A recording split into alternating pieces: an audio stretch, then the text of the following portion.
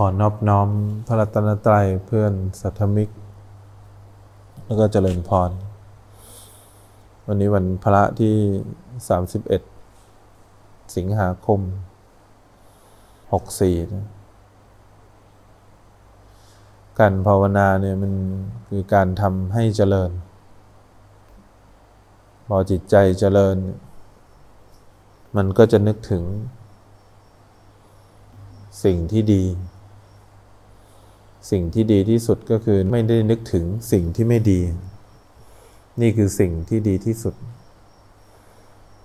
ความเจริญก็คือการเจริญมรรค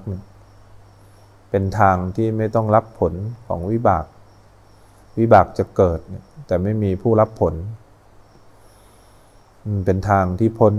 จากการกระทำต่อวิบากนั้นการที่เรานั่งภาวนาเนี่ยสิ่งสำคัญเราต้องทำให้มากพอเราทำให้มากเราสม่ำเสมอเราอยู่กับร่างกายตัวเองได้เยอะอยู่กับความรู้สึกตัวได้เยอะมันก็จะมีกำลังมีพลังที่จะไม่ได้คิดในเรื่องที่เราเคยคิดไม่ได้นึกในเรื่องที่เราเคยนึกมันก็จะมีแต่ที่ระลึกที่นึกถึงคือปัจจุบันธรรมก็คือร่างกายเรากับความรู้สึกตัวเพราะนั้นเวลาเราอยากจะเจริญเนี่ยเราต้องเลือกหรือหากรรมฐานสักอย่างหนึ่งแล้วก็ทำด้วยความตั้งใจความตั้งใจนี้ไม่ได้ทำด้วยการอยากได้จิตที่ดีจิตที่สงบจิตที่มีความสุขแต่เป็นการทำกรรมฐานด้วยความตั้งใจแล้วคอยรู้ทันความเปลี่ยนแปลงของจิตใจไปเรื่อยๆขณะที่รู้ทันความเปลี่ยนแปลงของจิตใจไปเรื่อยๆจิตก็จะมีสมาธิจิตก็จะมีสติที่ตั้งมั่นในขณะที่รู้ทันแต่ต้องทำกรรมฐานเนี่ยด้วยความตั้งใจเพราะฉะนั้นความมุ่งมั่นความตั้งใจในการทำกรรมฐานเนี่ยไม่ได้ทำให้จิตดีแต่ทำไปเพื่อเห็นความเปลี่ยนแปลงของจิตใจเห็นความไม่แน่นอนของจิตใจทำไปจนเรารู้สึกว่าจิตเนี่ยเราไม่สามารถบังคับให้เป็นอย่างที่เราคิดไว้ได้จิตจะปรุงแต่งอะไรเราบังคับบัญชาไม่ได้เราจะเห็นด้วยสติเห็นด้วยสมาธิที่ตั้งมั่นแต่สิ่งสำคัญคือถ้าเราอยากเจริญเนี่ยเราต้องมีความสม่ำเสมอทำให้มากรู้สึกให้มากเวลาเราอยู่กับลมหายใจเข้าและออกถ้าเราทำให้มากเนี่ยเวลามันเผลอไปมันคิดไปเนี่ยเราคอยรู้ทันพอมันรู้ทันบ่อยเข้าเนี่ยเราจะเข้าใจว่าเราบังคับอะไรให้มันเป็นอย่างที่เราคิดไว้ไม่ได้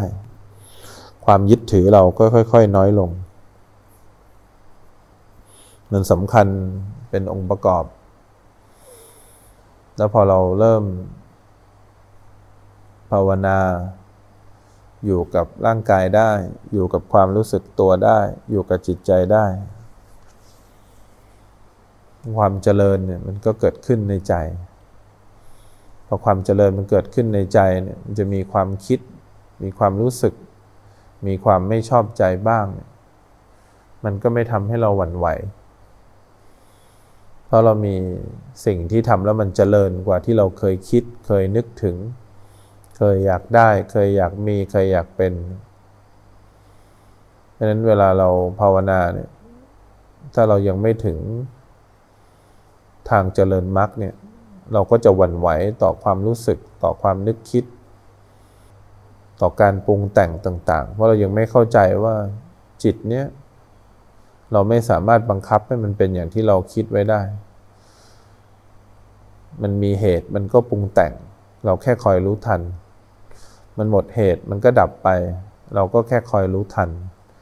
แต่คนจะทำอย่างนี้ได้เนี่ยต้องตั้งใจทำกรรมฐานด้วยความมุ่งมั่น ไม่ได้ทำเพราะบังคับอยากให้จิตมันดีแต่ทำเพราะอยากจะคอยรู้ทันความเปลี่ยนแปลงในจิตใจสติก็จะมีมากขึ้นสมาธิก็จะมีมากขึ้น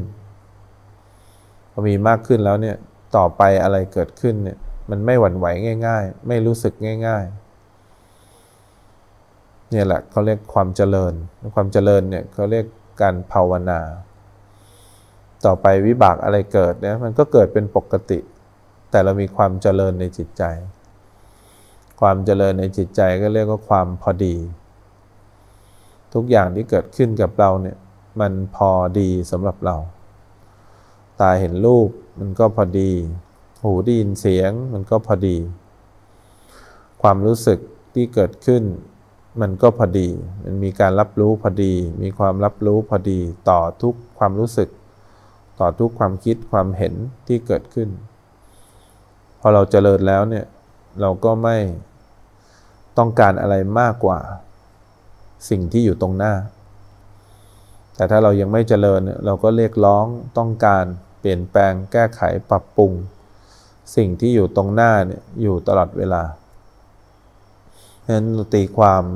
การภาวนาให้ถูกภาวนาเนี่ยมันแปลว่าการทำให้เจริญไม่ใช่แปลว่าการเอาชนะไม่ใช่แปลว่าการอยากได้ไม่ใช่แปลว่าการทำให้สำเร็จ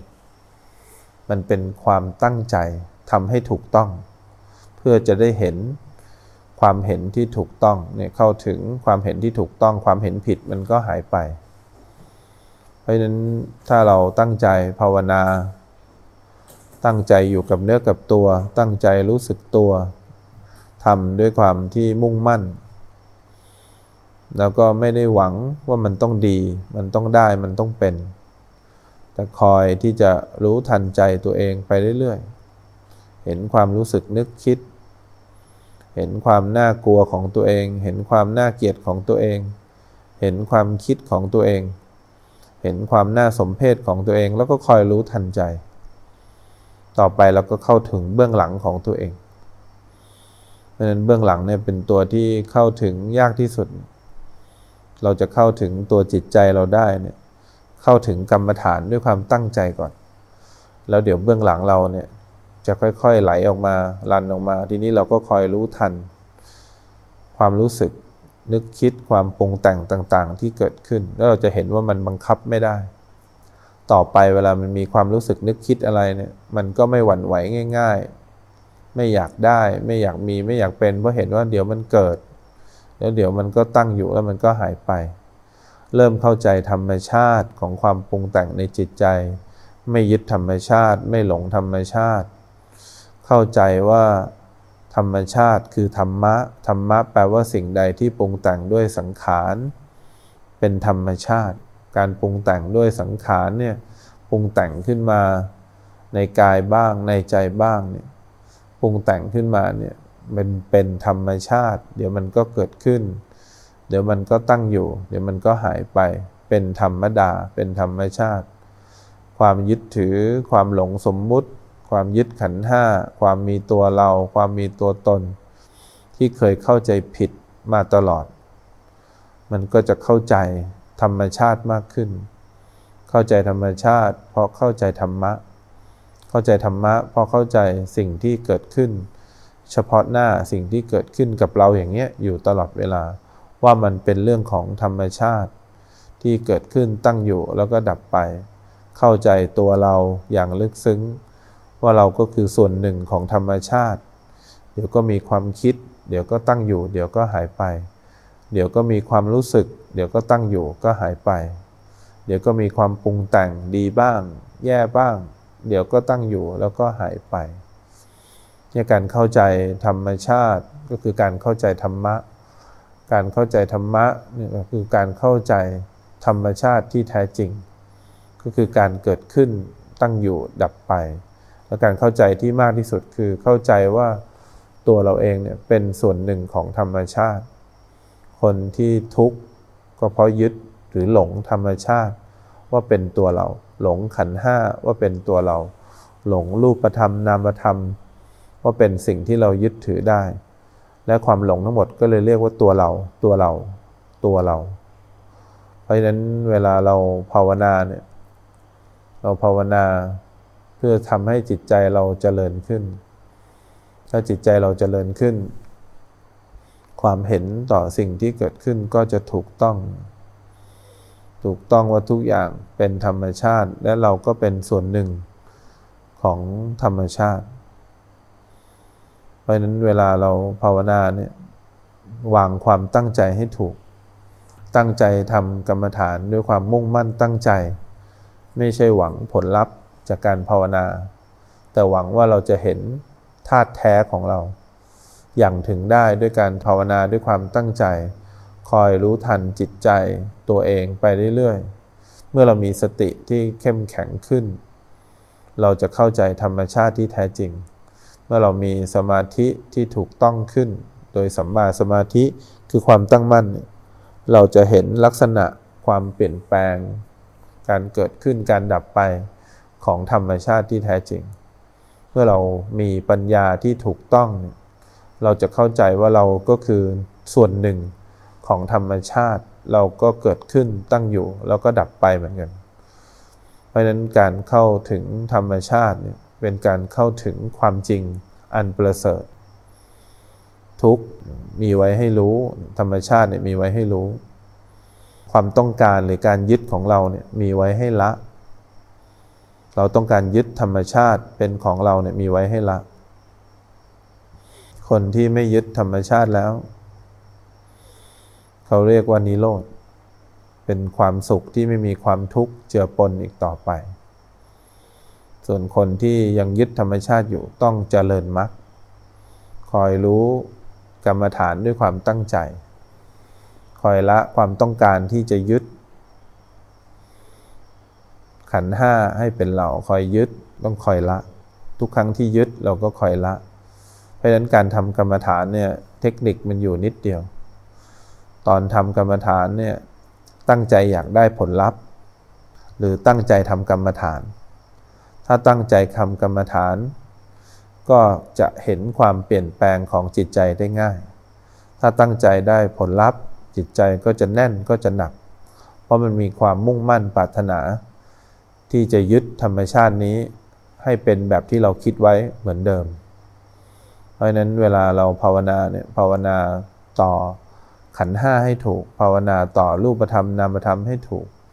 ภาวนาต่อตัวเราให้ถูกวันหนึ่งเราจะเข้าใจว่าธรรมชาติที่แท้จริงก็คือการเกิดขึ้นตั้งอยู่ดับไปและเราก็คือส่วนหนึ่งของธรรมชาติที่เราค้นหามานานว่าเราทุกข์เพราะอะไรเราทุกข์ก็เพราะว่าเราหลงและยึดติดธรรมชาตินั่นเอง